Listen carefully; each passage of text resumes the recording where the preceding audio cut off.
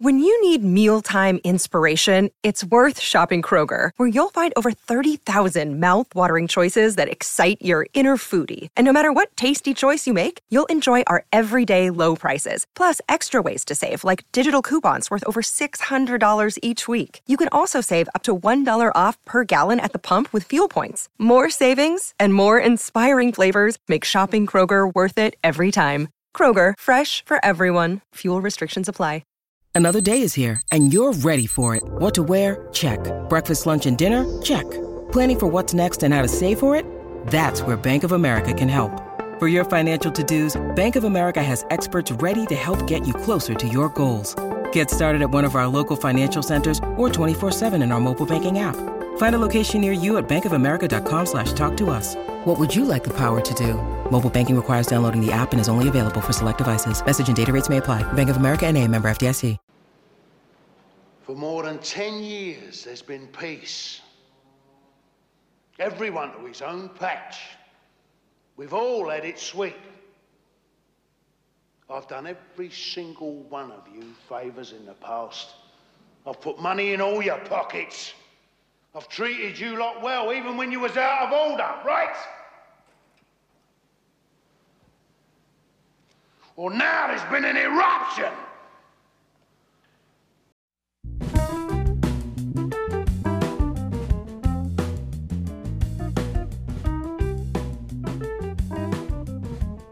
Hello, everybody. I'm Dan. And I'm Mike. So welcome to 15-Minute Film Fanatics. You know how this works is that Mike and I recommend movies to each other. We watch them separately and talk about them on the podcast for the first time. Sometimes it's a movie that we've loved for years but just never talked about. Sometimes it's kind of a new discovery. This week, we're going to do The Long Good Friday, 1980, John Mackenzie, written by Barry Keefe, or as I like to call it, Harold Shand in The No Good, Very Bad, Horrible Day. Anyway, I'd seen this movie on Criterion. It's still on Criterion. I texted Mike a few times. You've got to see this because I know he likes Bob Hoskins, but Mike had never seen this movie, and Mike just watched it. In part one, we like to talk about our overall impressions of the movie. Mike, go. It's really shocking that I've never seen this movie. This is another one where you'd think this is right up our alley, that we would have seen this 20 times by now and just bring it to our listeners. I get that the universe is technically large enough to hold this movie and season one of The Sopranos, but I kind of feel like this entire movie is season one of The Sopranos, maybe the whole series, but without any of the extraneous nonsense that angered so many of The Sopranos viewers. This is a perfect downward spiral movie with the perfect ending to the downward spiral, which is really difficult to pull off.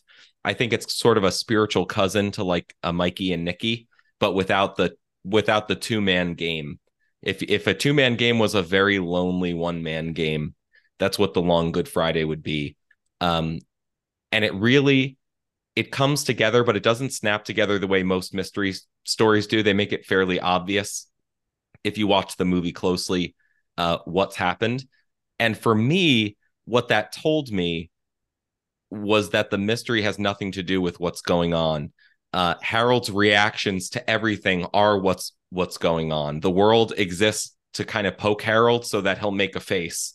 And it goes on like that for like an hour and 40 minutes, but it feels like about 5 minutes.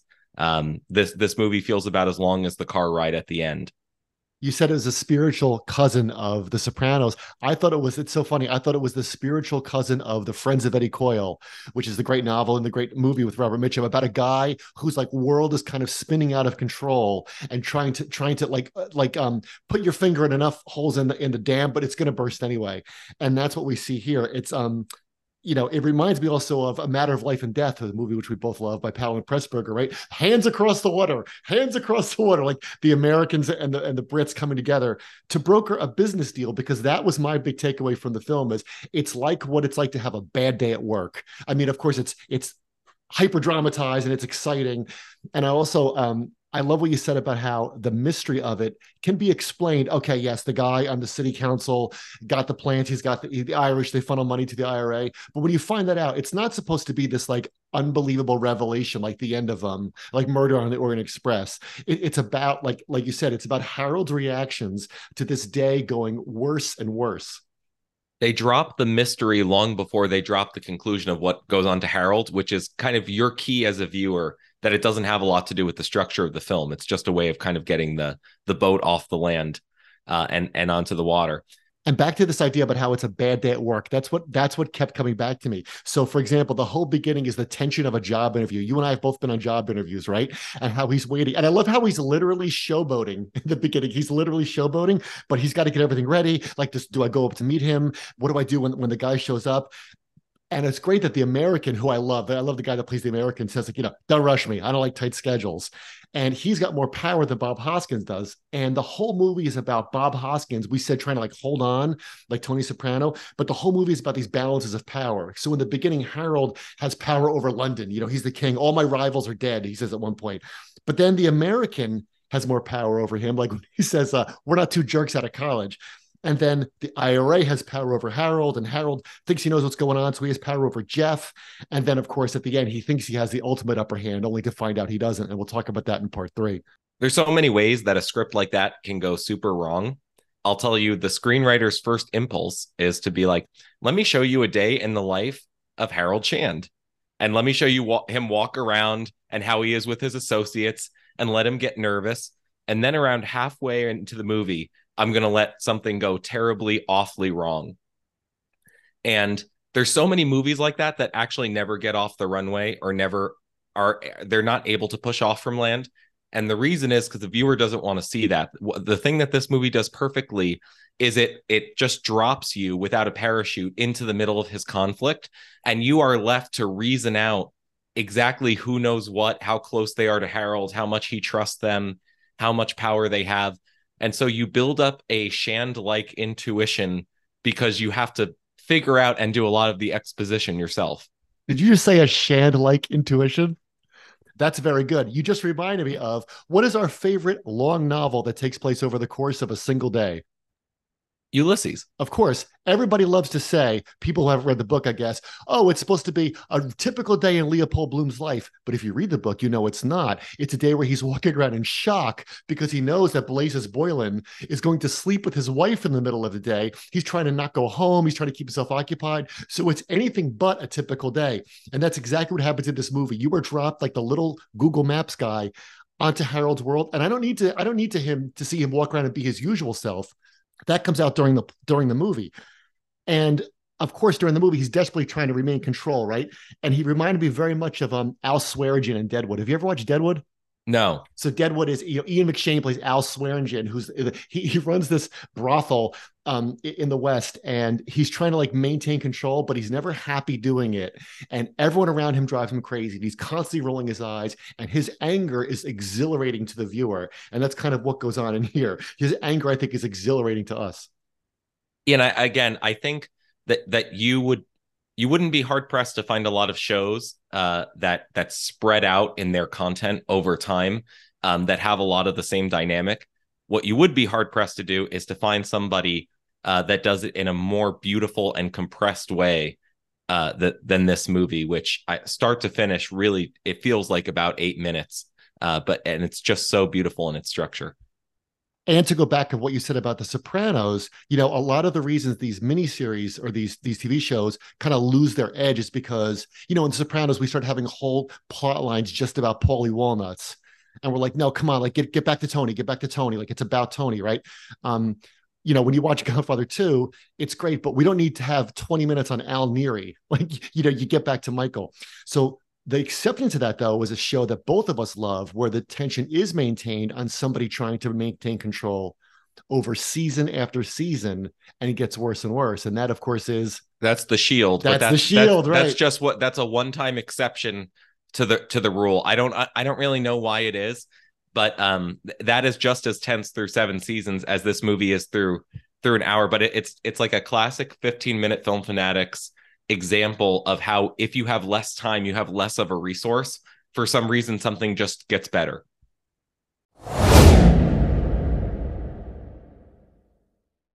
Welcome back. So, of course, in part 2, we always do our key scenes or big moments. Dan, why don't you kick it off? So mine is when he comes back from the first part of his bad day, and Helen Mirren, his wife, starts crying and says, I don't want to die. I don't want to die. Now, I love this scene for two reasons. First, because it's so much like regular domestic days where like you have a crappy day at work, you come home, and then something happens at home, and you're like, okay, now I got this going on. Okay, let me deal with that. And it is a great moment, and you're kind of on his side. You want him to calm her down. She's such a good actress. Like you totally buy into her fear that she's like, this is for real. Like I don't want to die. My moment is right when he does that, and then he makes a drink and he swirls the ice cubes around to make it cold. That's a great touch. And then he just looks out the window and just thinks. And you wonder what he's thinking. And it struck me that in so many movies, people are able to think on the fly so well and come up with things so quickly and put stuff together so quickly that to keep the plot going, you have to do that. Like you don't want to see Sherlock Holmes walking around for three, although that's a bad example because he actually can do it on the fly, but you know what I mean? Like regular detectives or regular cops or regular criminals, but just that he's there thinking. And it's so rare that we get to see somebody do that in a film where you don't really know what he's just trying to figure it out. And he can't put the pieces together. He doesn't look away from the window and say, wait a minute, wasn't the councilman involved with the Irish? Like he just doesn't know what to do. And he just shuts up. And it reminds you of how powerful silence can be from an actor.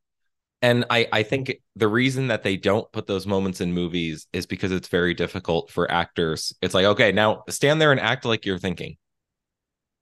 But and I'm sure we'll talk about this at the end, but Bob Hoskins is one of those actors who has such perfect control over his face that he can make that scene work. So it's not just an unwillingness to write the scene. It's like, well, if I wrote it, who could do it? And you're with him there in that moment as a viewer because you're like, what the hell is going on? Like, who's blowing everything up? And like, you assume because it's taking place in London and that stuff is exploding and it's 1980, you're like, well, it's got to be the IRA. But even if you know that, it doesn't explain like how they got involved with Harold Shand.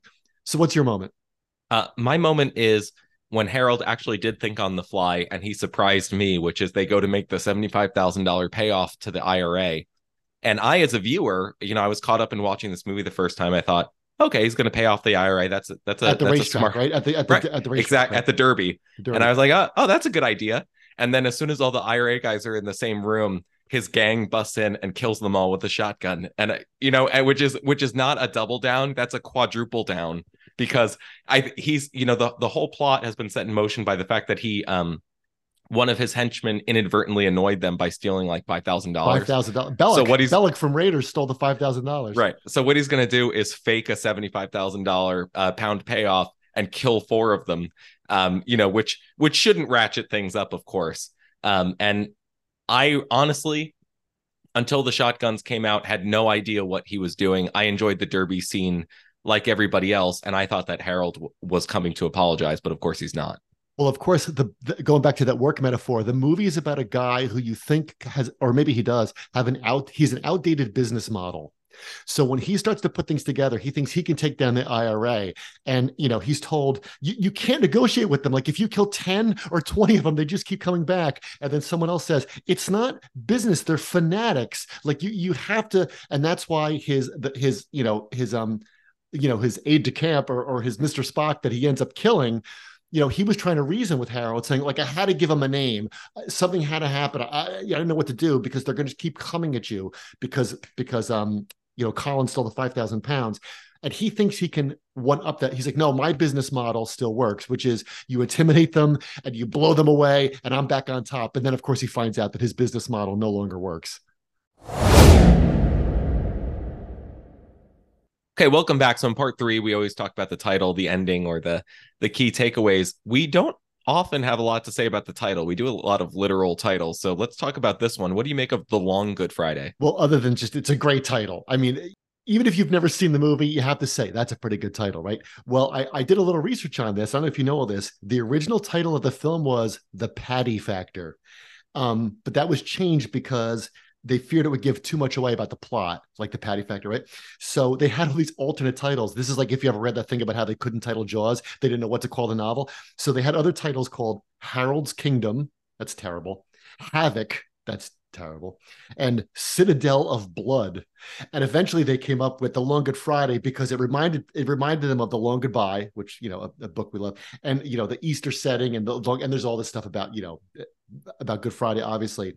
But my take on it was, if they didn't come up with The Long Good Friday, which is the best title, my suggestion would have been, It's My Manor, which is what he says when he's told that they're pushing into his territory. He's, no, it's my manor. And that's who he thinks he is. He thinks he is to the manor born, like Hamlet. Like, it's mine. Like, I own this. I did all this work. But the world doesn't care how much you put into your own business. You know, you have a dry cleaners and it's going and you spent 30 years on it. And then a bigger, cheaper dry cleaner opens down the block, and you, like, the universe doesn't care that it's my manor. It's my strip mall. He doesn't care about any of that. So I think that's one funny thing about The Long Good Friday is perfect, but I love the phrase, it's my manor. What did you make of the title? I spent 1 second thinking about the title, and I spent the rest of the 2 hours wondering how this guy could have such an elastic, wonderful face. As a thought experiment, even if you've not seen this, like, watch the last scene of The Long Good Friday and imagine what the screenplay says. What does the screenplay even say? It just says he sits there. Like, how many takes did that take? Well, it was the first scene they filmed, you know. It was the first scene they filmed. I didn't know that. Yeah, and John McKenzie said, we're just going to film you. And actually, John McKenzie drove the car.